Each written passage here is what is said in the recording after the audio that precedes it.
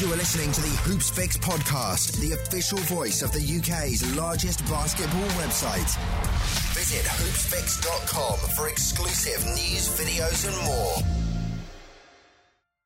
Welcome to another episode of the Hoops Fix podcast with me, your host Sam Nita, full-time British basketball advocate. And on this week's show we have another legend. He is who many refer to as the greatest shooter to ever come out of England, Sam Stiller. He had a 20-year pro career, not just in the BBL, but also spending time in Israel and also represented the England senior men. So a legend of the game and someone who I had great enjoyment speaking to. I must say, though, that I didn't have a lot of time to prep for this one. He was in the country for a limited period of time, and I didn't get to do as much in-depth research as I normally do. So I did feel I personally got a little bit lost at times, but I'd be interested to hear your thoughts. Anyway, before we do get into the show, a quick mention for our Patreon account. If you appreciate and value the work that we do, please consider supporting us on Patreon. If you go to patreon.com/hoopsfix, that's patreon.com/hoopsfix. There you can sign up to give as much or as little as you'd like every single month to help us continue doing the work that we're doing and help our contributions to the British basketball media landscape. Please go check it out, patreon.com/hoopsfix. We are now over 50 supporters deep, and we're looking for more of you so we can go full time and continue to blow this thing up. Final thing, obviously feedback. As always, I would love to hear your thoughts. Drop me an email, sam@hoopsfix.com, or you can reach me on every single social media profile at Hoopsfix. If you're listening on iTunes, please do take a quick second to give us a rating and review. It goes a long way in helping us spread the podcast far and wide. And I think that's all I have to say. So here is this week's episode with me and Sam Stiller. Sam, thanks for joining us. You're welcome. Thank you, Sam. This could get interesting. So obviously, I wanted to have you here for a while, and to my surprise, when I messaged you, you said you were living in Israel. So I guess that's an almost a easy place to start. What brings you to Israel? How come you live in Israel, and why are you back in the UK at the moment? Yeah, during the 1990-91 campaign with Kingston, we played Maccabi Tel Aviv, and we played several top European teams, and having a Jewish name, Stiller, I think Ben Stiller, several agents contacted me and said, would I be interested in going to play in Israel? So that's how I ended up there. I went for some tryouts, ended up playing division. You weren't allowed as a Jewish player to play straight into the first division, so I had to play in a lower division for 2 years. And then I was practicing with Division 1 teams, and then I stayed there. So I met an Israeli girl, got married, and had kids. So I got two boys, Tal and Yali. And after my dad passed away here, I was kind of lonely, and I thought, I want to be dad for a while and play my role, and decided to go back and live there for a bit. So how many years have you been there, sort of based there now? Well, I've been back there now 2 years. Okay. I'm actually looking to come back now. I've had enough of them. It's not an easy country. It's they're quite headstrong people, and that gets the best of them a lot of times. And but I thought, I just want to be back there with the kids, and so 2 years, but on and off, since 1992 up to 96, came back for a bit. I think I played with Vince, came back and played for Hemel for 1 year, and then back out there again. It was on and off. I've been constantly 1 year, but I've got to the point where I've had enough, and it's time to come back and get into some coaching. That's really what I want to do. Yeah, I was going to ask, is that what you've been spending your time doing? I had a look at your basketball CV that you sent over, and I saw in there that you'd done, obviously we know that you've done coaching here in England, but also you've been doing a bit of coaching there. Yeah. How's that been? The other thing, one of the specific things I wanted to ask was that I also noticed you've got a coaching qualification in Israel, yes, as well. Obviously, you've got your English license level 3, yeah, and you've got an Israeli one as well. So yeah, how's that coaching over there? And kind of interestingly, how does the qualification differ between? I just had to submit my level 3 and they have a look at that and then see if it's sort of on par with what they do, and which it is. And they had someone come down to assess me on a couple of sessions, and it was fine. They just passed me as an advanced coach there as well. So okay, so you're trying to make a transition to full-time coaching now? Yeah. Okay. Yeah. So yeah, like, obviously I do want to focus, I guess, on the playing days. I think I did say to you before we started recording that these interviews are really hard for me because but it was before my time, and I can't just Google and find all the information that I want to to give me context. So you're gonna have to excuse my ignorance on certain things for sure. But the thing that consistently comes up, and I guess when I first heard of you, when I was kind of covering the sport, it's just your shooting. It was always like greatest shooter, greatest British shooter, greatest shooter to ever come out of England. So I think, I would love to ask you kind of, how you would describe your game back in the day, and what would you say about if you were describing kind of how you were as a player? Assassin. I would, even now, if I got onto the court, and I still think, I went to the game the other day, Royals, and I actually thought, I still think I could be productive and shoot. I mean, whoever I was going up against, I put the work in though, Sam. I put a lot of work into it, and 6 to 8 hours a day I put in. I mean, that's time. And I felt confident wherever I was. So,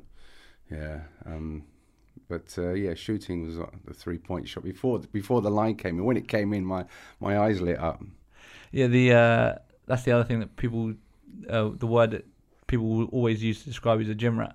Where do you think the work ethic comes from? Probably my dad. My dad was a bodybuilder, and that was his life. He's from Egypt, and he was even up to the day when he had a stroke. I think that day he was taking a day off, but all the way through he was up to 82. He was constantly, and if you look there's my basketball. I'll be going to the gym to shoot because it's an addiction, and it's a buzz that I still get when I step on the floor. But I think I've got that from my dad. I was going to say that you did show up with a basketball, and I know that you still work out and stuff. Do you ever see yourself stopping? No, I can't. It's a love that I just can't let go of. It's my first. That's what probably caused the problem in my marriage. Did you have conversations about that? Was there arguments about why are you always playing basketball? Actually, no. She was good. She was good with that. She knew who I was when she stepped in. So, she knows my love was. There's nothing going to step in between that, and that was fine. Yeah. So going back to the start, how did you first start playing basketball? Well, I've got a mixed race sister, Paula, who was very good looking, very flamboyant, if you like. She met the Harlem Globetrotters when I was 9. Met Curly Neal, and this is some of the original Marcus Haynes, Curly Neal, Meadowlark, Lemon. So I was in primary school, Paddington Green, and I got invited to go along to Wembley Empire Pool to see the Globetrotters, and as soon as I saw them, I wanted to be the first white Harlem Globetrotter. So, I used to go into the changing room at half-time with them, and they used to, show me tricks with the ball signed. I had a ball signed by them, wore it out. I don't know what, it would have been worth a fortune now. Programs and sweatbands and stuff, and I used to take people from school because he said, just call me. They used to stay at the Holiday Inn, Marble Arch, and I used to call them up and I'd say, Nate, can I get 2 tickets for tonight? And he used to take all. I said, Humph, do you want to go along to Humph? And Lenny Hoy back then was a big name for basketball, under 19s. Stay facing the mic, and anyway, but they said, it's not real basketball, and for me it was real basketball, So I learned the tricks early on, spinning the ball and ball handling very quick. And while everyone was playing football in the playground, I was on the netball hoop, and I was practicing then, going back a long way. So how old were you at this point? 9, 10. You were 9, 10. Yeah. And then what was your progression from there? Like, how did you get into I went to Quinton Kenniston, same school as Junior. And we had 2 England internationals, Fred Monday and Stavros Elias, and they were big boys.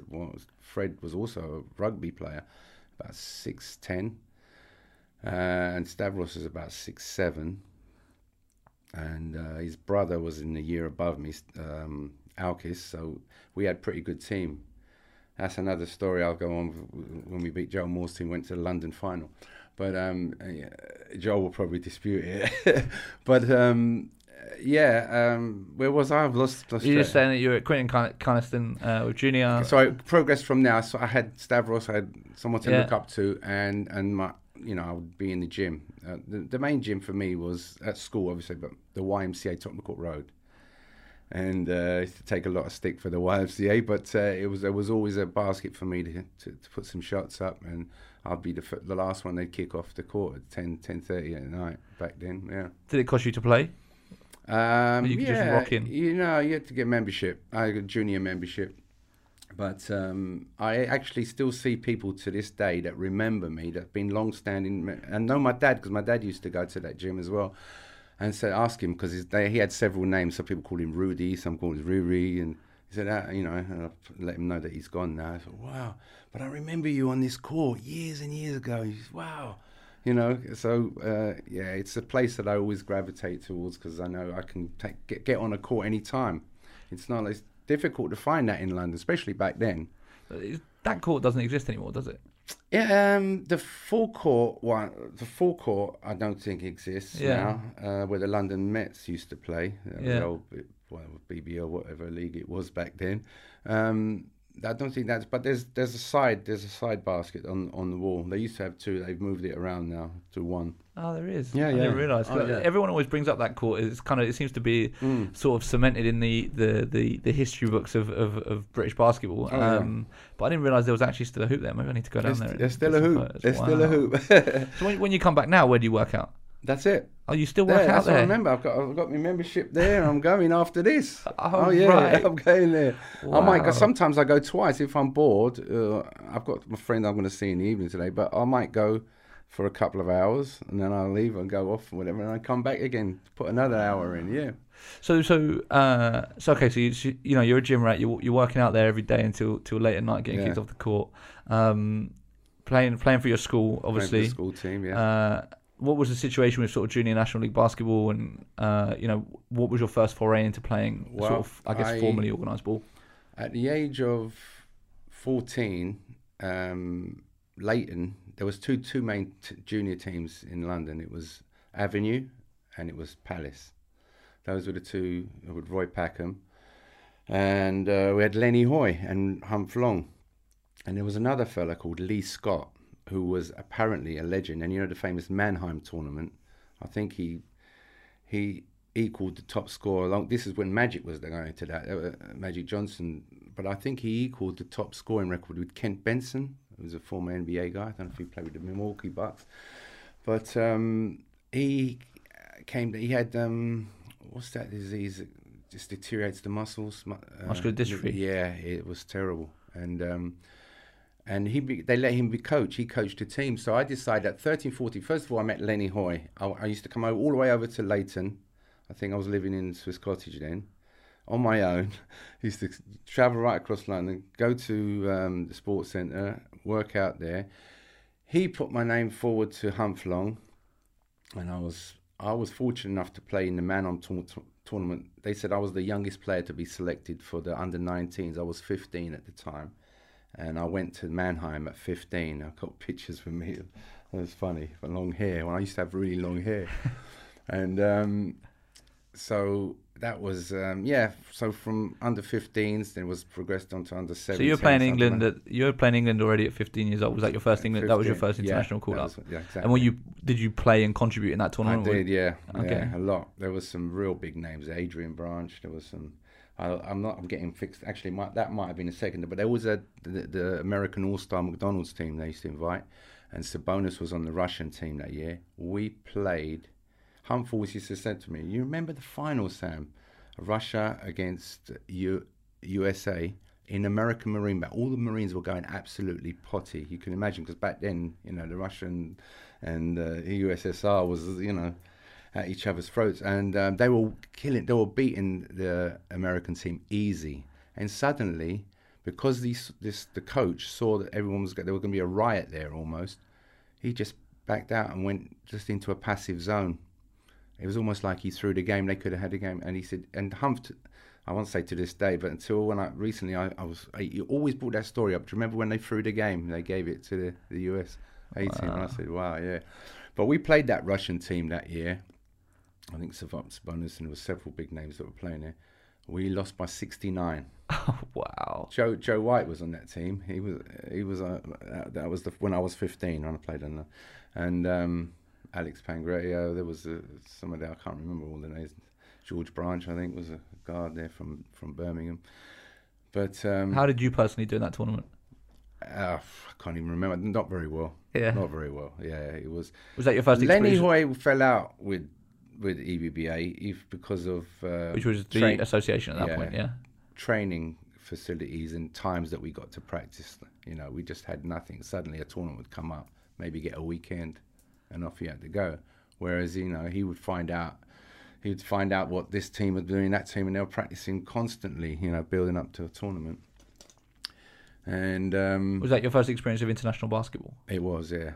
Do you remember your sort of reaction to it? Like, was it noticeably faster or quicker? Or like? I mean, you're playing with it's amazing because the crowds are big there. It's a Albert Schweitzer tournament, and it's known to have the best junior teams. Yeah, still to this day. Is it? It's pretty famous. Yeah. I mean, so England under 18s got an invite. It was a few years ago, and it was a big deal. Obviously, they haven't been back since, but. Well, I mean, just to play with a crowd like that, you've almost said, "Well, I've reached that level," you know. And then you're trying to emulate watching the Americans. There was a guard I remember back then called Eric Turner. I don't know what ever happened to him, but he was the star of that tournament. He was throwing hook passes. He was almost reminded me of Alton a little bit, who, by the way, is the best point guard I've ever played with, Alton Bird. And you know, he'd come off a screen and suddenly throw a hook pass straight to a guy, alley-oop, dunk. You know, I mean, Nigel McGill played NBA, and Adrian Branch, Lakers. They just had an unbelievable team. So how were you discovered by, you know, so you're 15 playing for the under-19 squad, like what was the process back then for national team selection, you know, how do they find out about you? Well, you know, they obviously look at numbers, you scoring well and doing well in the junior team. What were you doing for the junior teams? Like when you're talking about performances that you were putting in? I was probably averaging back then, probably about between 20 and 30, I wouldn't know, somewhere around there a game. But I was hitting a lot of, the 3-point line wasn't even in, but I was known as a long-range shooter. Yeah. And I could pass a bit as well. You know, I used to like making the assists. That was from Harlem Globetrotters, the flamboyant stuff. I used to love coming down and putting the ball back through my legs to Scans, who used to come in and flush everything because he was such an athlete, Pete. And Richard's a good player too, but I don't think, you know, he was different. But playing with Pete it made game easier because I knew I could throw it out a little bit. He could still catch it and dunk it, and we used to love that. We used to feed off each other because Pete was, you know, he was special. One of the things Dunning said was that you were the white chocolate before the white chocolate before Jason Williams. You know, you had a lot of, you know, flash to your game and stuff. Yeah. I'm assuming obviously that was from the Globetrotters. Yeah. Showboating. I mean, I used to love it. Used to love to entertain, and that's what people come to the game as well. They want like to be entertained, and you know, if I can fake a pass behind my back and put it through my legs and carry it on with one hand, or in the last second throw it to a trailer for a dunk. You know, that would get everyone up on their feet. We need to dig up the video footage, man. Like, this is the stuff that is just gold that we just we don't have. It's such a shame. The one thing I do remember is FanFest. I think it was in 2011, which is unfortunately hasn't happened in recent years. But Luke Bowler's tournament, which would put legends against the younger teams, and you're obviously sitting up for the legends, and you're on the break, and you went round the back through the legs for a layup. That's right. So still have it to this day. So it was it was good to see. So from the so you're representing England as a 15-year-old with the under-19s. Kind of what was going on domestically? You know, you come back here, and kind of what was your progression sort of from that point onwards? I started to practice at around 18 with Brian Naismith, who Mark Dunning brought up in his podcast, who ran the Guildford Pirates, we were called back then. That went on to become Bracknell. And I started practicing with Robin Jones, who just come from the Portland Trailblazers, still got his ring with Bill Walton, his backup centre. He had the highest percentage, I've still not seen that record broken, of shooting percentage in the league. Everything was a dunk, 83%. Can you imagine that? And still ended up down the bottom of the league. I mean, the league was competitive back then. I mean, the Americans were real legit guys that they would get in. But with Robin Jones and there was a McKinney, there was another corner shooter, about 6'9" guy. But that was my progression on, and I learned, obviously, the game was a lot more physical. But I felt comfortable. We were practicing at Guildford University.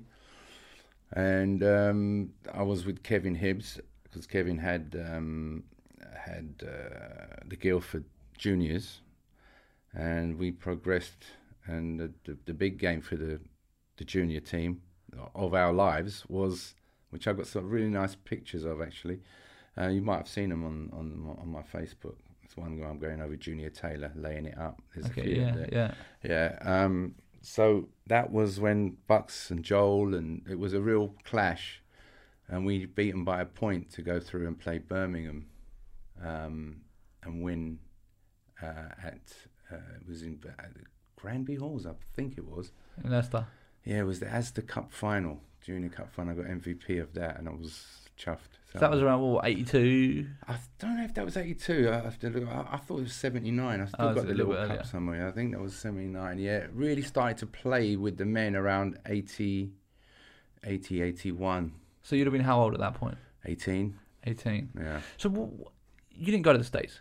Oh, I used to go to the States whenever I could.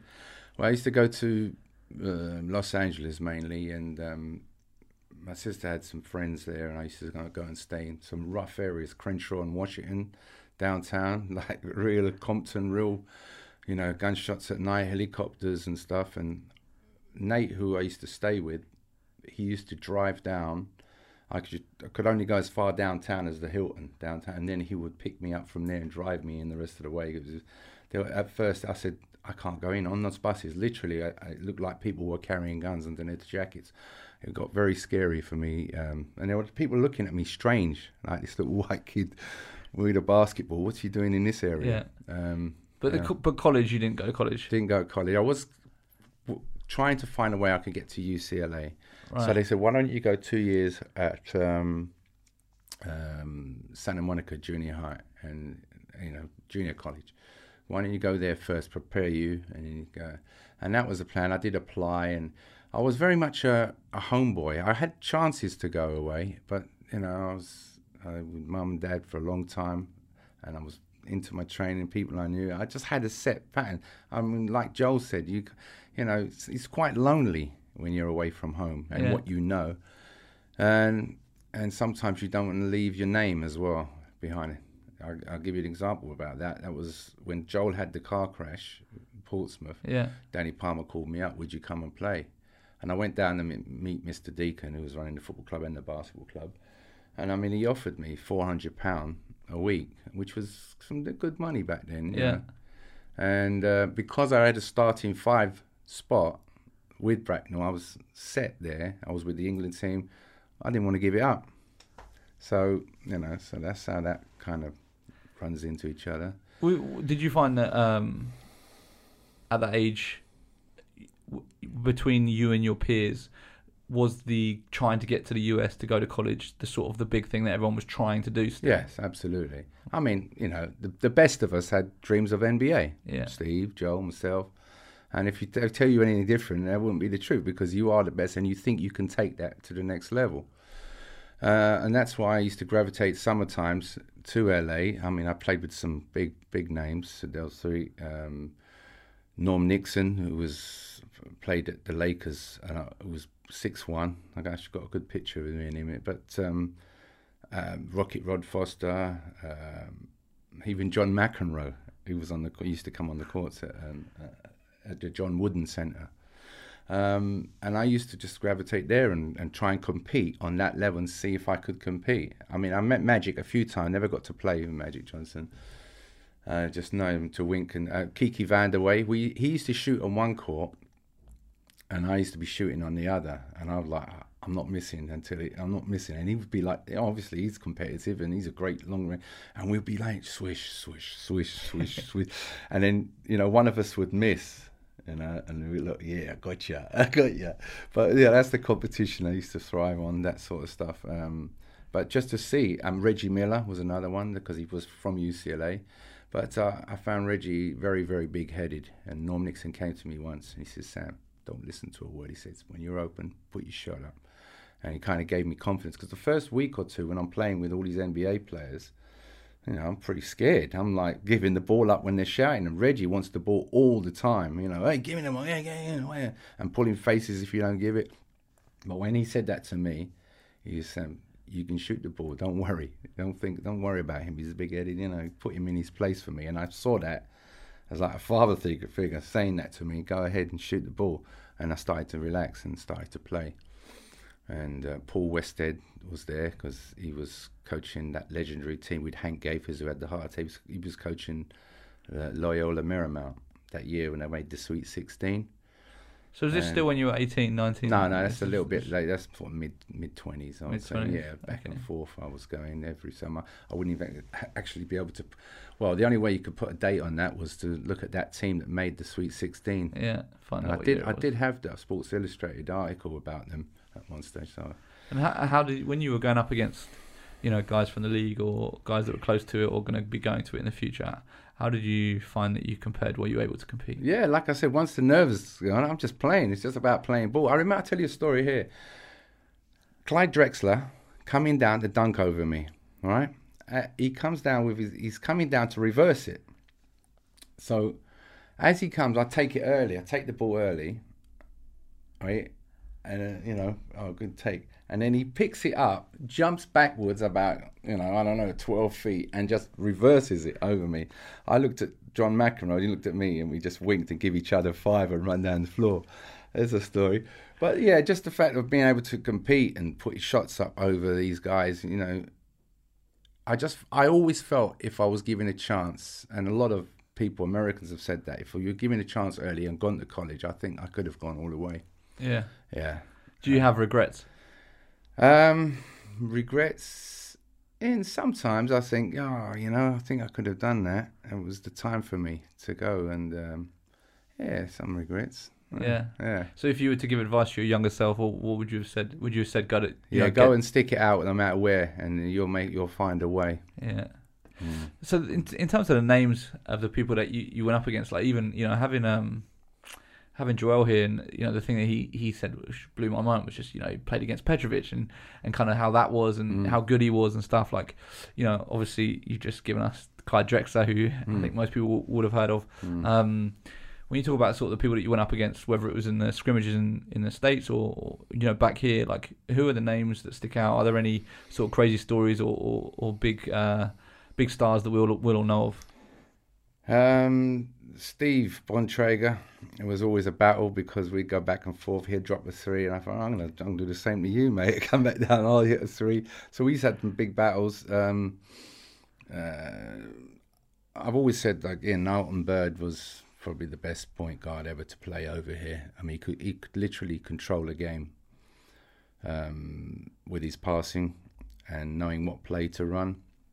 Very intelligent and could take it to the basket over some really big boys. I mean, I remember going up against Ulcie Perry, and there's a famous picture of him, and Ulcie Perry's about 7 foot with long arms, and he's just shielding the ball and laying it up. You've got Russ Saunders. You've got Russ was always a scorer. I think he was out of New Mexico. Sam Smith, UNLV. I'm still in touch with Sam on with Facebook. But actually, I heard Nama told me that Steve Bontrager wanted to get in touch with me. He's now a shooting doctor. He works with NBA players and top college players. And but I got his number, but I was in Israel, so I haven't called him yet. I haven't. Have you thought about going down the shooting coach route? Yeah, I have. I do a bit of that anyway. I mean, my son was the biggest. I mean, he was much better than me when he's 40. He's 16 now. He's given up for about 7-8 months. He's given up the game. I mean, everyone is chasing the kid. I mean, we used to shoot 1,000 a day, threes and twos. threes and twos, and then we do stuff off the dribble. That's before, before we do stuff off the dribble. I mean, so talented, but he's not carrying a passion. And that's got to come from him in the end of the day. And I'm still trying to get him. He's now, the one part that was lacking from his game was his strength and fitness. And now he's going to the beach every day. He's pull-ups, push-ups, but he's got all that now. I said, Tally, now you got it. You've got the physical side. Just put the skill work in. I'll help you with it when I come back. I'm trying to get him registered for the Lil Deng thing this summer. Yeah. Because I spoke to Steve. Like I said, can you get in? He said he's a bit young. Give him another year, which will be now, this coming August. And I'm trying to get him to understand that there's different options he can do. You know, he's pretty talented. He's ball handling. He's really, really good. But he's got a British passport. Yeah. Yeah. Exactly. That's why I said the door's open. Is he of national team level? He's not academic, but he loves. Now he's mixing beats. He thinks he's Dr. Dre. He's mixing beats on the computer, and he's like, "Oh yeah, I've got this. Well, I've got a friend who's putting up these beats for this guy in New York." I'm like, "They're just going to strip you of your beats. That's what they want. Don't do it." Yeah. I said, go with your strengths, whatever it is. I don't mind but go with your strength. That's where you know where your strengths are.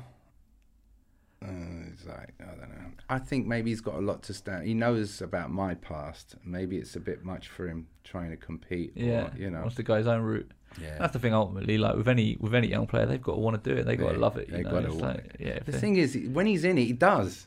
Yeah. And and I say, where you going? He goes, I'm going out to shoot. Like after we've just shot 1,000, and he gets that, but he thinks it's sporadic. It's not consistent. Yeah, I was going to say obviously I did see you at London Lions, London City Royals derby at the Copper Box on Tuesday night. Yeah. As a spectator, what were your thoughts on that? Like, what were your thoughts of sort of the BBL today? Personally, I'm going to be biased and obviously say it was stronger when I played back in the day, as most veterans would say. Because I literally think it was. I think the caliber of Americans.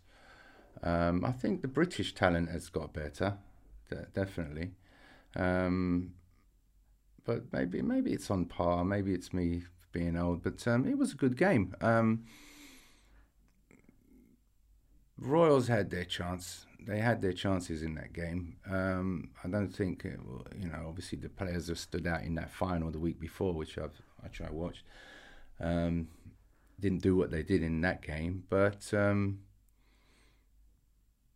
I won't go in. I would have coached it differently.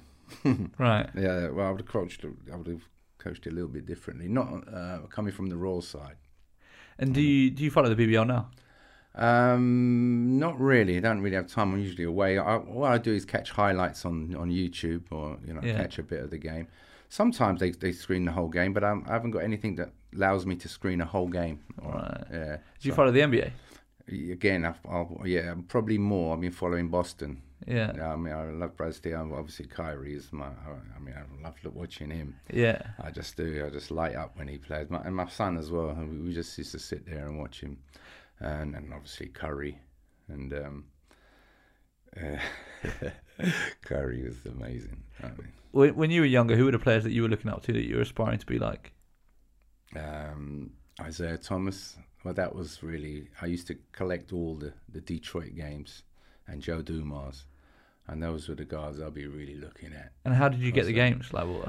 Any way I could. Jimmy Rogers, he's borrowed me games. I've still left. He's still got one of my Bobby Knight. I don't know who's got it now. I'll have to get into one of my Bobby Knight DVDs on Zone Offense. But yeah, any way I could really. I remember I used to sit in bed and listen to the American Forces Network. I used to Magic coming down the court, with Chick Hearn. Magic coming down the right side gets a screen from Cooper, pull up, good. I'll be like in bed going, yeah, wow, visualizing it, and saying. So before there was even any of these videos, I was listening to the American Forces Network. So it was still the NBA when you were coming up. You weren't looking to the. I mean, was it National League at that point? Was it the BBL at that point? It was still National League, It was right? National League. Yeah, because it was turned BBL in '86. Yeah. I always saw that as a second. Right. I was always that option. Yeah. I used, or even a third, because I thought maybe I'll play in Europe. Yeah. You know, if I don't make NBA, go Europe, it's still going to be good money there. And I'm sure a lot of English players and up-and-coming players think, well, they'll go for NBA. If not, then they got and there's money even in the English league now. Yeah. More than when I played for Bracknell. You know, I don't know how true this is. Brian Naismith, who was the owner of the Guildford, what we called the Pirates. Yeah. When I signed for Bracknell, which is the follow-on of Bracknell, and Scans signed, we was 2 starting 5 English players at 18, and he said you were the most highest paid, and that was about £12,000. We were both getting on the 12,000 something, or 500 pound, and he said you're the 2 highest British paid players. I don't know. What do you think? What do you think that equivalates to? I don't think equivalates. Yeah. What is the equivalent of 12k in those days to now? I would say about 30 grand probably. Okay, Yeah. That's still pretty. As an 18-year-old, no, that's decent. I tell you now, there's no 18-year-old in the BBL that's earning that much. It was a full-time wage. It was, it was a full-time wage, and they had no sponsorships. I didn't have any sponsorships back then, but so you finished college and then signed pro, and you were full-time pro from the age of 18. Yeah, not doing anything else, just basketball, practicing every day. That's it. Game a week, 2 games a week. Yeah, 1 or 2 depends. One year it was 1 a week, then it went to Wednesdays as well. Split the games up. Yeah, that was really one of the games where. So what year did you turn pro? What year would it have been? I would say about 1980. Okay. Could have been 79. 1980, probably 81. Then the following, I think it was the 82, 83, or could have been 83, 84, was when Danny Calandrillo, another one of the top players that came out of Seton Hall. If you look at his scoring in the Big East, on par with Patrick Ewing, he was a 6'1". He was my Italian feisty guard. But he got his first game, right, was against Sunderland at Bracknell, and Sunderland had Art Warren, and I've met Art Warren was in LA in the summer leagues. Played with him in one gym there. That's another thing. When I broke my nose, he was there. Someone headbutting me, but that's another story. But the first game, 58 points in the BBL game. I think Art Warren had 52 or something like that. Oh, it was phenomenal. And Danny took us all. That year we had Steve Keenan, Tony Balogan, and myself and Danny. We got to the Final Fours at Wembley, the playoffs. Who won it that year? What, in your first season that was? That wasn't my first season. Oh. Probably been second or third. Yeah. Okay. But having Danny come in, showed that experience, amazing. I heard that Danny was in the 9/11 disaster, which he stopped working for quite a while, but now he's back. I met someone who knows him. Yeah, I've been always trying to get in touch with Danny Calandrillo. It's a long time. Yeah. So how long were you playing in the National League, the top league in this country? What were you calling it back? What were you calling it? You were referring to as the National League or Premier League, or what would we call it? Division 1, really. You just call it Division 1? Yeah, which was the top league. Yeah. How long? Good question. 18 till about 28. Okay, so you did 10 years before you went to Europe. Before I went to Israel, yeah. Wow. Mm-hmm. Might have even, let me see, 28. No, it was maybe 29. I was 28, and by the time I got to the following season, I would have been just turning 29. Yeah. Yeah. And what, like, in terms of the lay of the land of the league, like, in those 10 years that you were in there, what are your memories of it? Kind of, how was it as a job? As a spectator sport? I mean, like some of these guys have told you, it was on Channel 4. I think every Monday night. I think it was a Monday night. We're playing basketball. So if you look at some of those archives, that's what they used to play. And then Miles Aiken, I think, was doing the commentary, and then he'd have a guest that would come on. Oh, Simon Reed as well. Yeah. So, and then BBC used to cover it in parts, I think, as well as some certain finals. It was lively. It was it was the sport that was growing, and it was going to become the sport, you know. And then it backtracked a bit and went backwards, but I think what happened was it was starting to outgrow rugby. And then sponsorship came into rugby, and basketball went back. It seemed to go the opposite way, and rugby sort of went through the roof. It was always seen as, obviously, an American game. It was never seen as a British game. You speak to someone traditional who doesn't know much about, oh, that's an American game. Yeah, it still happens today. Yeah, I'm sure it still happens, yeah. Yeah. But we had enough good, attractive players to make it a very good sport. I mean, it was. I mean, if you speak to anyone from back in the 80s, Valverde and all those type of people, and you know, they'll tell you, I mean, they will obviously, well, I say obviously be biased, but maybe there is a point in being biased. It was better back then. And did you feel like a professional sports star? Like if you were walking around the local area of the team that you're playing for, you know, were you getting recognised? Were you being asked for autographs? Like, or was it still quite under the radar? It's a bit under the radar. I get recognised in gyms I'd walk into. When there's basketball people there. Basketball people there. But that still happens to this day, right? I think in secondary school I was known because, that's the guy that knows the Harlem Globetrotters. I remember going to schools. Your sister know one of the Harlem Globetrotters? You know, I remember before games we used to play Clissold Park, and they used to try and psych you out and put music on, and Archbishop Michael Ramsey, some of the big secondary schools and stuff, and they all come to me and say that. So I was on show before the game started, sort of thing, and I had to back it up. It was almost, I mean, you know, I'm sure I haven't seen a lot of the British game at the moment, and I've seen some, but I just don't feel. Obviously, with Kingston, when I was with Kingston at a later date, and then playing in Europe with 10,000 Russians clapping at the same time, all in army uniform, just before Perestroika, before it collapsed. I remember going with them, Kingston. We arrived in Moscow and we were all starving. KGB on our bus took us to McDonald's. It was the first McDonald's in Russia, in Moscow. And the line was literally, I would say, about a mile long down the road, even more. I mean, just a line of people. I felt real guilty. He just took us to the front, and in we went, you know, straight in to go get something to eat. And all these people waited outside. I actually felt really bad, but we're all hungry, so it didn't matter. That's a story. What year was that? The Kingston year when you went, was that late 80s, early 90s? Yeah. That was 91? 91, yeah. It was about 91? Yeah. Which means I'm trying to work out the years here. So had you been to Israel and then come back when you played for Kingston? No, you'd been there the whole time. That was off the back. I went to Israel because obviously a player that played in the European is worth maybe bringing to Israel. Yeah. Okay. So it was off the back of that. But there was some games there. We beat Barcelona. I mean, we beat some real powerhouses, and we really felt that we could go to the Final Four, and that would have been something special that year. We ended up, I think, 6th. Yeah, because Leverkusen were below us, and I don't know if it was Scavallini. I can't remember. It was 2 that were below us.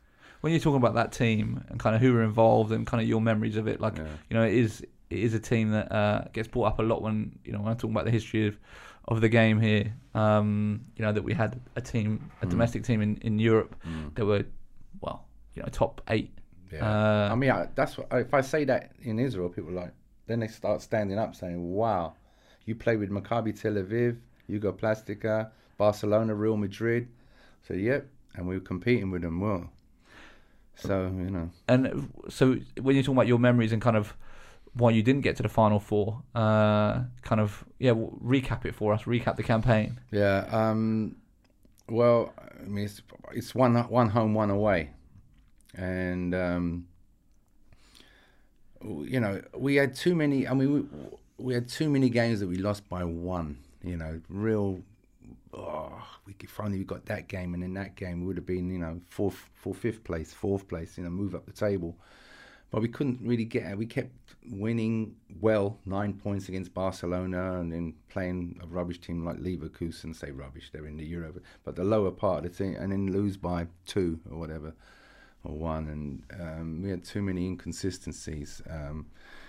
Kevin Cadle was with us that year, and he was coaching. He was head coach. He was a head coach, and he used to put people in their place. I'll tell you, I could remember. I never forget Kev. he would just go along like that. You ain't doing shit. I don't know about you, excuse the language, but you ain't doing this. You ain't doing that shit. You ain't rebound. He'd just go along like that. But the one thing with Kev, I think he was the best motivator. When he could get you, he could just get that team charged to a point where we weren't going to lose. He had that. That was one of the things that he had. He'd talk about it. We'd always say a prayer, and I've always passed that on to teams that I don't go and pray for a win. I pray we protect us from injury, protect our family and friends, and I think it unites. He united the team in different ways, and one of the things he always did was motivate us. But make no mistake, he'd really like to call you out if you didn't, get things done. Do you remember a particular occasion when you got particularly chewed out? I can't remember. He wasn't so bad with me, to be honest. Do you feel you were quite coachable? To a point. Yeah. Yeah, to a point. There were. I didn't like too much authority. I like to be free a little bit. I didn't want to be put down under the thumb.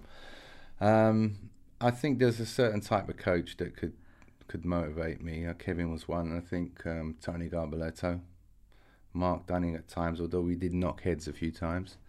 But Mark, I think that's a shame what's happened with Mark, because I think he's genuinely from the heart. I think he's probably one of the best coaches around, and he's experienced, and he knows how to teach.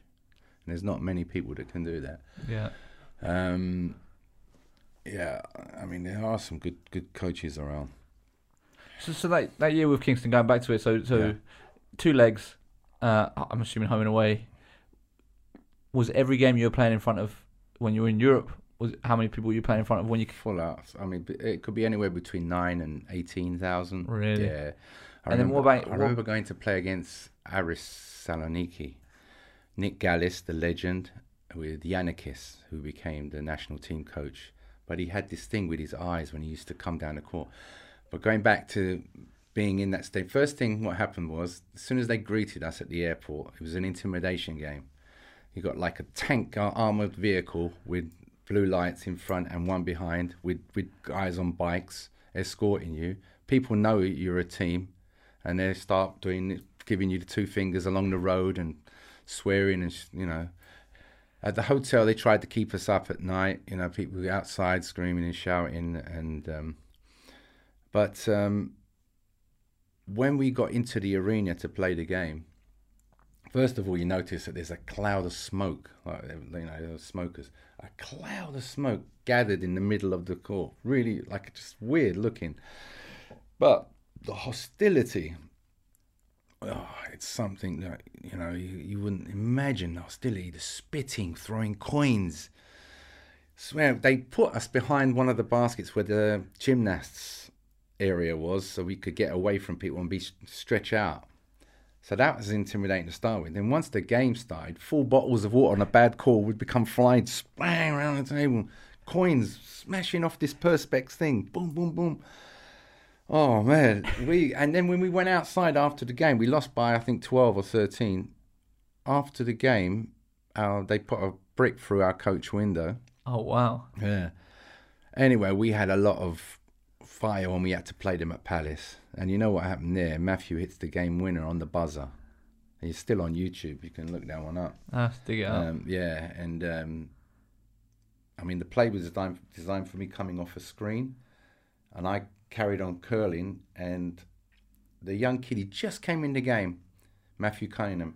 He just stepped back and in the line of the park, and he just took the ball, and his first shot, he just lets it go on the buzzer, wins the game.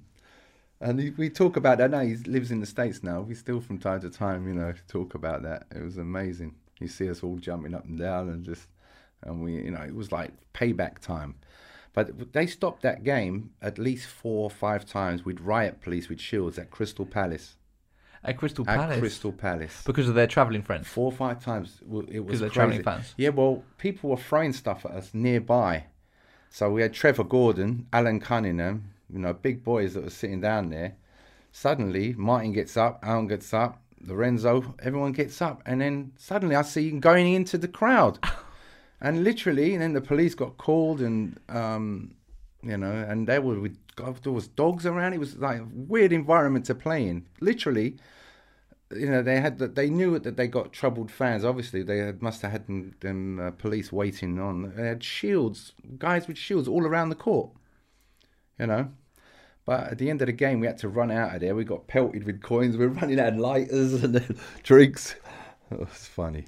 So how many fans were you playing in front of at home? At home, well, it was, I don't know how many you could fit in Palace, but it was max. It was max. Whatever there was. It's got to be up to near 2,000. I mean, it was people standing, everywhere. As many people they could get in there. Yeah. Some good games. Good memories. Yeah, good memories. Yeah. And then off the back of that, that's what then got you a look in Israel. Yeah. How did you feel about leaving? Obviously, what was comfortable, It was, I had chances to go and do things before and go away and maybe play in Europe and do things, and I never really took them. Never took it serious. And I thought, well, if I don't do it now, I'm never going to do it. Might as well. And I remember going for my first tryout there, and several coaches watching. I didn't miss. I've always done well at tryouts. Tryouts have always brought the best out of me, and done well. And I had several people, why don't you come and play here, play there? So I ended up playing in the north of Israel, a place called Safad in English. In Hebrew, it's called Sfat. It's become very religious, that community, but it's a small town. I was reading a lot of spiritual books back then. It was up in the mountains, so it was appealing to me. Yeah. And I've always done that as part of my basketball, tried to follow that spiritual side as well. And I thought, let me go there. And for some reason I went there, and we won the league. I had Pini Gershon, who was the Maccabi Tel Aviv. He's very big in Israel, calling me. I had Zvika Scherf, who was also a legend with Maccabi and with Hapoel Tel Aviv, and saying, why don't I come and practice with one of their lower teams, because I had to play one more year, because my first year done really, really well. And then play for the men's team after that. And, I was offered a very good wage with Rishon LeZion, which is about £175,000 for the season. No, it was over 3 seasons. That's why I turned it down. I said, no, I want to do 1 year, show what I can do like I did in the lower league. 1 year, and then I'll go for something bigger. But little did I know that in Israel it's very dodgy. Some teams pay, some teams don't pay. And I went to Hapoel Haifa, who folded halfway through the year. They weren't paying. Dennis, who was the American Dennis Williams, who's a big player, I think he went to Georgia Tech. He made out as soon as he didn't get money, he said, my leg hurts, I can't play no more. And then another American would do the same thing. Since these guys are experienced, Yeah.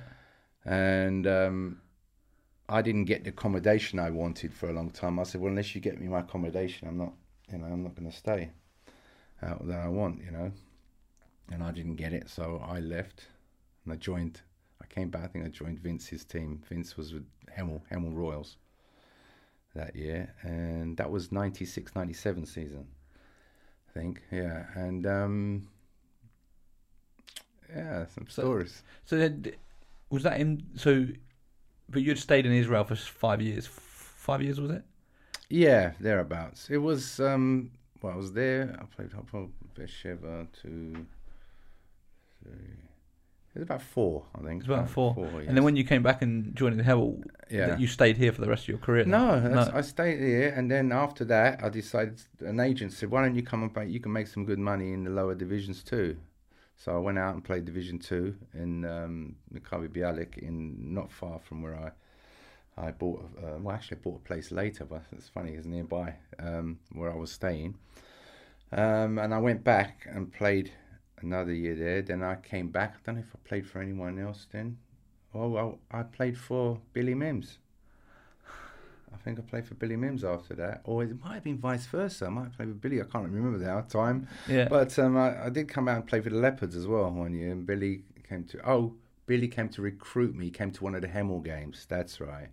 And he saw me play there, and then asked me would I be interested in going to So you didn't play in any other countries aside from Israel? No. It was between Israel and England? Yeah. Wow. And the other thing that's your CV said... Very physical game there. Yeah.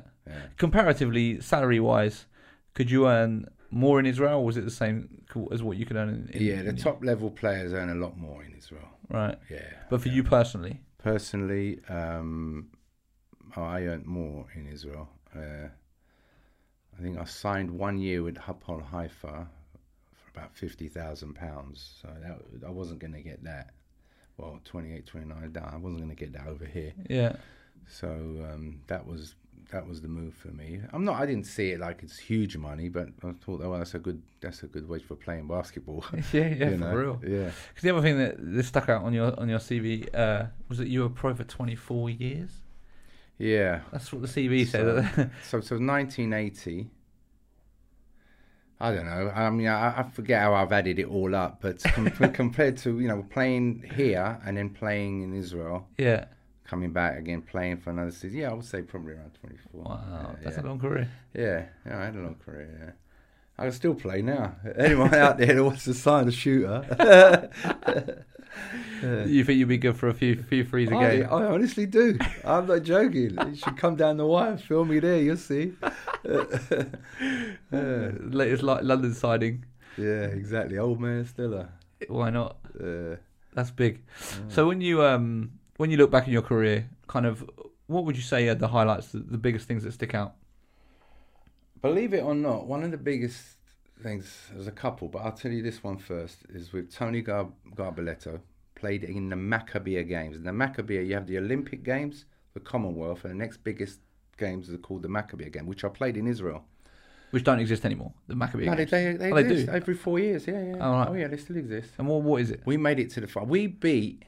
But what is it first, before? Okay, it's their equivalent, the Jewish Olympics, if you like. Okay. Yeah, so... But that year, they had Herb Brown coaching the American team. It was Larry Brown's brother, and he's been assistant on NBA teams forever. They had 6 NCAA Division I players, and they were in our group. So we had to play them at some stage, right? This is England senior men. This is England. It's not the official GB. It's a GB Maccabea team, so that's different than the actual. It's like a select team for this tournament specifically. Yeah. So, but run by the federation. Yeah. Yeah. Okay. And it was unbelievable. We had to play them in the round robin, and we played them on this kibbutz, which was about 40 degrees.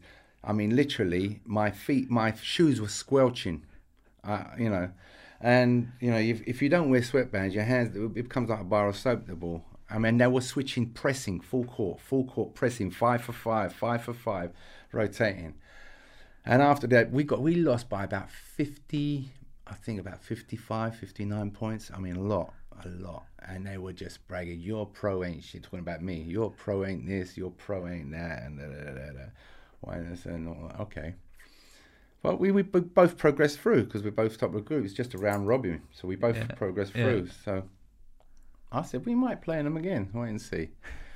Comes around, we've got to play them in the semi-finals. Now, by then, we've all learnt, change your shoes at half-time, sweatbands, take a stack of towels, which we were all ready, and it was in an air-conditioned gym in Ramat Gan.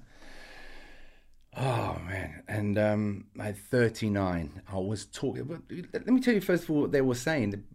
By the swimming pool, and they said, you guys, and you got a big game tonight. These are the Americans winding us up. You guys got a big game tonight. They thought it was they were just going to cruise by us. Haven't you got a big game? Oh, you should be asleep. All right. I always say this saying, don't wake up or wind up a sleeping dog. They'll come out and bite you. So Tony's there before the game. I said, I just want to say a little thing to the guys. I said, if we pull this off, we will never forget this, and it'll be something we can share till we're old men. We'll always talk about this game. It's worth it, guys. I can't do it on my own. I need everyone with me on this. Steve Panofka, who's a former England player, a good player, was playing for us. Timmy Berkovitz, who played at London Towers. There was Dave Schiller. There was a mix of players. Some that had some experience. Timmy and Steve and maybe Paul Claver had some experience at a higher level. Anyway, we had this shout against all odds, and it was the loudest shout. First of all, we had our hands down. I said, guys, I need your eyes up. Everyone look at each other in the eyes. We've got to believe this, all right? And everyone looking up. And against all odds, and echoing. And we ran out on that floor. It was like out of a movie. And I tell you what, I was talking to them. I was knocking shots down. I said, none of you can hold me tonight. And one of you on the floor. And they were trying to double team me. Everything. 39 a knockdown on them. And it was just that's one of the games I always remember. And it wasn't, like I say, at the highest level, but it was just the fact that it was against all odds to beat 6 NCAA Richmond. Herb Brown was the coach. Asked Tony Garboletta about that game because I know that was high on his list. And then Rough and Ready hitting something like I had 53 points, and Roger coming up to me saying that, you just broke the... I wanted to show that I could still play. I came back from Israel. I was going to say, because surely Rough and Ready was under 25s, right? Yeah. And under 19s. Were you under 25 at that point? No, I'm probably over. I don't know. I was going to say, I know both the Dengs were there, and Veer, and there was everyone was there who were names back in the day, and Pierre and Fontaine, and I thought, you know what, this is a chance for them to see that Sam Stiller that can still play this game, and. Yeah, I couldn't. I must have been well over that age. Yes, that's what I don't understand. Yeah. So I mean, people have always said that Rough and Ready was a little bit loose on certain things, like whether people were from the north, east, west, or south. It was kind of like people were, it wasn't always the most accurate. I just remember turning up there, seeing all these players, and I'd already probably shot about 3 hours beforehand and feeling great and saying, right.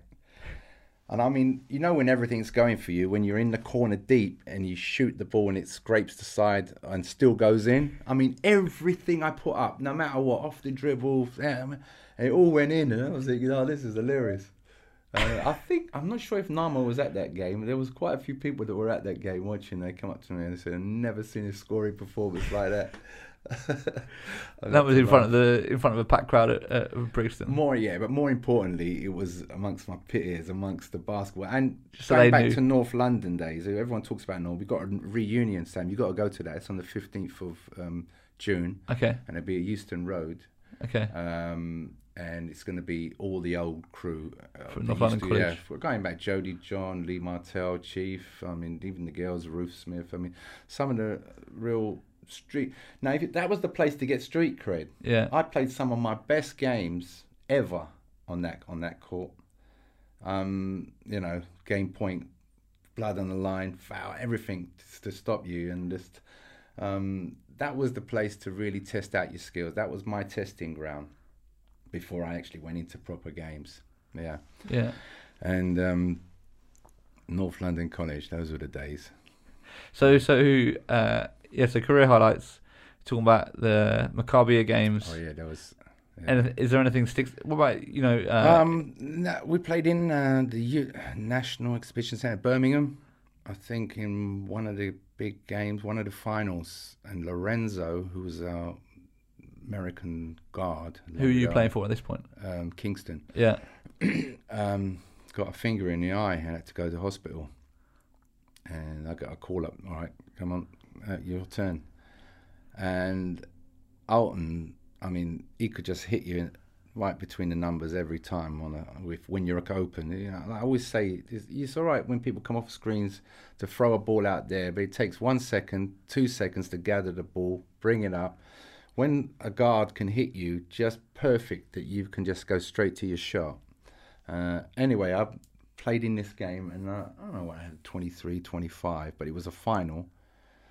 And I thought, and they were announcing the MVP, and you know when you've played well, and you're thinking, Alton Bird, and I'm thinking, not again, bloody hell, Alton gets it every time, But he was a legend, got to say. But it was great playing alongside him. Yeah, because as a shooter, I mean, Pete Jeremich, who I'm still in touch with, he was a famous player for Crystal Palace back in the day. They had Dan Lloyd and Chris, But Pete used to get the ball from Alton, perfect position, and he had this beautiful stroke with the backspin on the ball, hit the bottom of the net and almost come back to him. I mean, as a shooter, playing with Alton was unbelievable.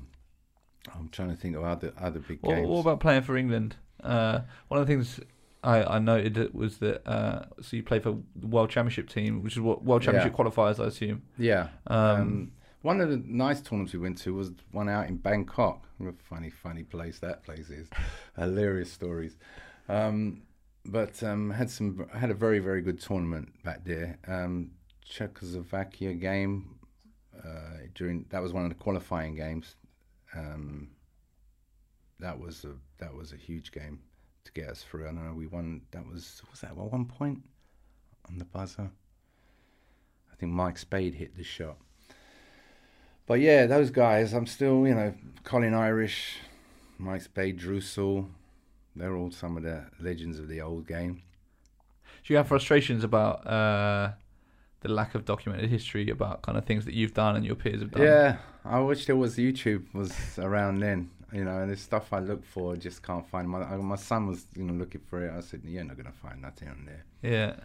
And do you have any of your old game tapes? I've got a few. I've got I played for Oldham one year and we won the Division 1 championship with John Tresvant and Cleve Lewis. And I lived up in Oldham for 1 year. That was the year before I went to Kingston, I think it was. And I've got that final when we played Birmingham. It was two legs. And 35 in the first leg, and I like watching that and playing that one to Tower. Look, the old man, look at him shooting there, And then second leg, I only had 12, but we won Cleve and John Stretz. What was the most you averaged over the course of a season? I think I've looked at some old programs somewhere, and I think around 20. Yeah. I think 19 or 20, yeah. Most threes you hit in a game? 10. I've had several times 10 threes. Yeah, I mean, I remember one against what's the guard's name from Syracuse? Still plays Syracuse. So it'll come to me in a minute. Yeah, we were going back and forth. It was at Bracknell 3, and we were talking to each other. It was really funny, and he had something like 30 something as well. So yeah, but yeah, several games I've had about 10 threes. I remember Bill Beswick, the England coach, coming to watch me play up at Manchester, and everyone trying to wind me up. Oh, you got an England coach watching you, I said, yeah, all right, yeah, don't worry. Anyway, I had 7 threes in that game. I can't even remember if we won that game or not, but it was enough to get me in the team, which was good. When you work with younger players now on their shooting and stuff, what are the things, like the common things that you see that them doing wrong, or kind of the advice that you give out? I talk to them. I say shooting is a feel. Forget about. I mean, you've got to have a decent technique. You can't have an elbow out there and swinging it across here and across.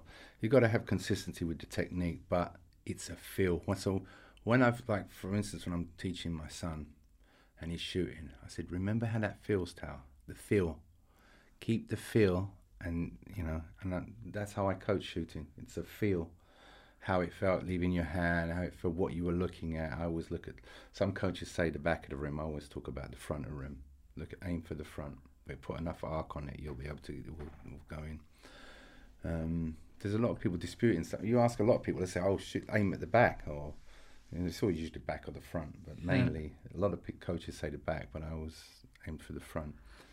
But yes, I feel, that's the main thing. You talk to them about how it felt, what did it feel like? Go back to that feeling, that feeling of when it went in, makes you feel good, that feeling. I think that's the way I like to coach a game like that as well. Yeah. I think players can relate to a feel, If I call a timeout and I say, how does that feel, guys? Feel good. I said, I'm not going to say much. I just want that same feeling. When you go back in, carry that same buzz. Don't be ego-driven. Just think about that feel, have playing together, running what you just run, and I'll try to keep that same feel. I think it's very important that you don't try to disturb that in a timeout, because some coaches call timeout unnecessary. You could see a few missed shots here and there, and they call timeout. I mean, generally the feel's good. Yeah. The last team you coached for here was Nasser, right? Was it Nasser or you coached for another team? No, Westside. Oh, you coached Westside after that. Westside after that. Obviously, Nasser, you won 3 straight Coach of the Year awards. You took them from Division 4. Division 4, Division 3, Division 2, Division 1.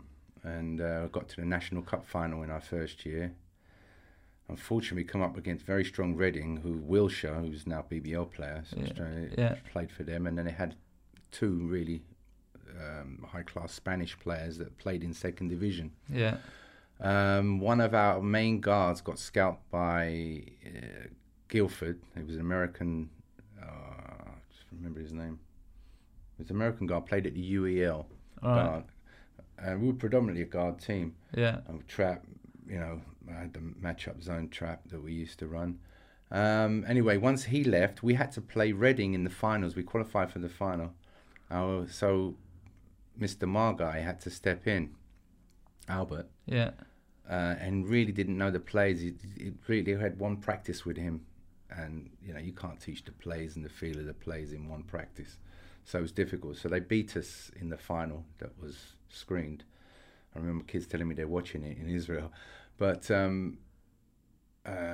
we played them again in the league. We beat them both in it. We beat one shot right on the buzzer. This American hit down at their place, right on the buzzer. I've got that on tape. And we hit the shot and win that and run out of there. And then when we got them after the final at our place, we won there. So it was a good year all in all. I raised money for that team. So pay expenses really. Yeah. When you talk about coming back to pretend, and obviously ideally you want to try and find a coaching gig. What sort of level are you thinking about? Is it that you want to? I want to go to the top level. You want to coach in the pros. Yeah, I do. I really want to go to the. And you assisted London United, right? Yeah, I was with Tony. Was that with Tony? Tony, I was with Tony at London United. That was 2006-ish. Yeah. Other men's teams, I worked with Narmo with the Midnight Madness. Yeah. When he said what was one of his most memorable things was the Midnight Madness. Was winning that in that time when we played in Chicago. It was amazing. It was a great feel, great group of guys. Yeah. And then with NASA and Westside. Men's teams other than that, no, that's it. Some junior teams along the way, yeah. And obviously a lot of it seems. I feel like the more stable jobs in England when you talk about coaching is actually with the academy programs. Probably. Yeah. Have you thought about working with younger players and doing the development stuff, or do you want? Is it sort of more like chasing the pros? Yeah, no. I could work with academies and stuff like that. Yeah. I coached at Hackney, and obviously we're 11 years national champions. I mean, I took on after Joe, Tony and Sol, and then I came in with Andrea. Yeah, and we won 2 national championships with them. So I was working with people like Jarrell, who's now playing with the Lions. Yeah. And it was good. But I always look up. I want to go there. That's where I want to go. Yeah. And then you never know where. Look at Nick Nurse. He was here for how many years? What a story! What a story! That's a story. I'm determined. I would love if he's ever over here for whatever reason, I would love to get him on the podcast and you should do, go deep into his because it's crazy. I mean, his deal's worth like 10 mil or something like that. It's like starting the BBL to doing that. It's just from BBL days today. Yeah, absolutely insane. So we're going to wrap up in it shortly, but a couple of sort of quicker fire questions. If a Hall of Fame was started, British Basketball Hall of Fame, who would be the first people that you think should be in it? Are you talking about British players or any players? Let's start with British players and then go on to any Joel players. Moore, Steve Bucks, Peter Scantz, an unspoken guy, Peter Wright, who Joel talked about. There was a player who never used to miss on when we played him at Guildford. He said there was another player on that team. I don't know. He never used to miss. His name is Peter Wright. You're looking at Trevor Gordon's dad. Originally, he was born here. Martin Henlon. Of course, Martin Clark. Yeah. I mean, probably one of the best shooting forwards of all time. I think he was good enough for NBA. I mean, he's some of the European teams, top teams he used to annihilate. I mean, 6'9" shooter. Who would be Carl Tatham? Okay, who would be your greatest British player of all time? Are we going to discount naturalised? Or are we going to conclude that? Because a lot of Americans become naturalised. Well, no, let's talk about developed through the British system. Through the British system.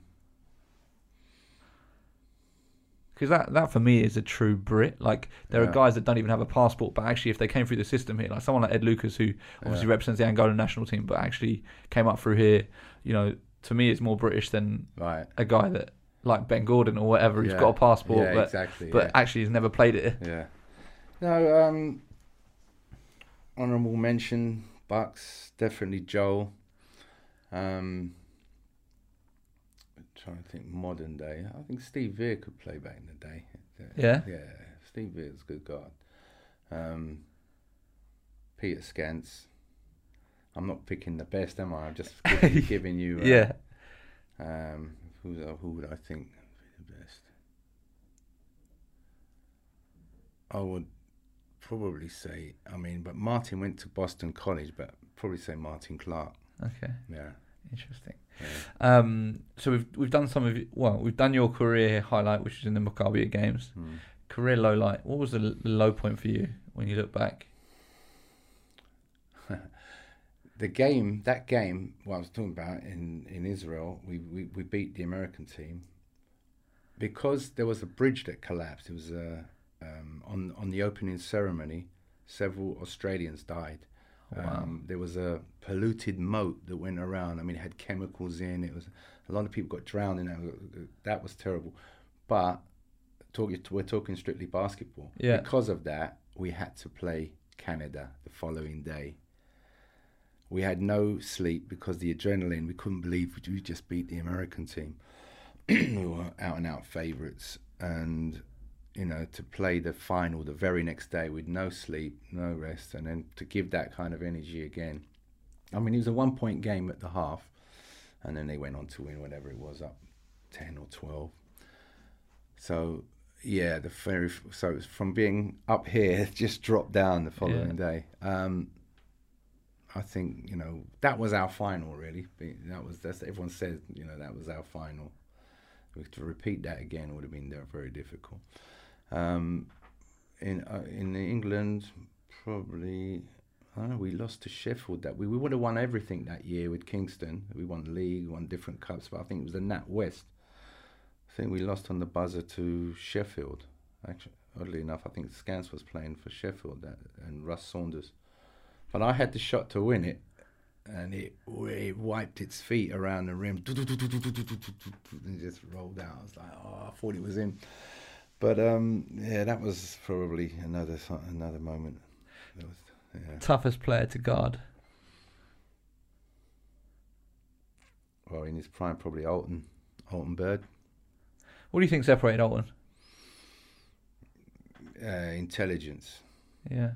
Knowing what play or who to go to, and getting himself out of trouble, because he could go into the middle. And people just went to watch him because he was so creative. He'll take the ball and just wrap it around here, right to the corner for a pass, in the middle of nothing. I was talking to Chris Morris about him, and he was saying, people just used to go to Palace to watch him because you were going to be entertained. He was just so entertaining, but he'd get the job done. You get a W at the end of the day, regardless how flamboyant. Most underappreciated British player? Most underappreciated. Or unrecognised for his talents or whatever. Or her talents. Probably Martin Clark. Yeah. One. Yeah. I think that is a perfect place to leave it. We're coming up to an hour and 20 minutes. So, all right, Sam, thanks so much for coming through. Much appreciated. And I enjoyed it. Yeah, hopefully we'll see you in England a lot more in the near future. So. Anyone who wants to give me a job, I'm ready to go. beyondthearc@hotmail.com. You are listening to the Hoops Fix podcast, the official voice of the UK's largest basketball website. Visit hoopsfix.com for exclusive news, videos and more.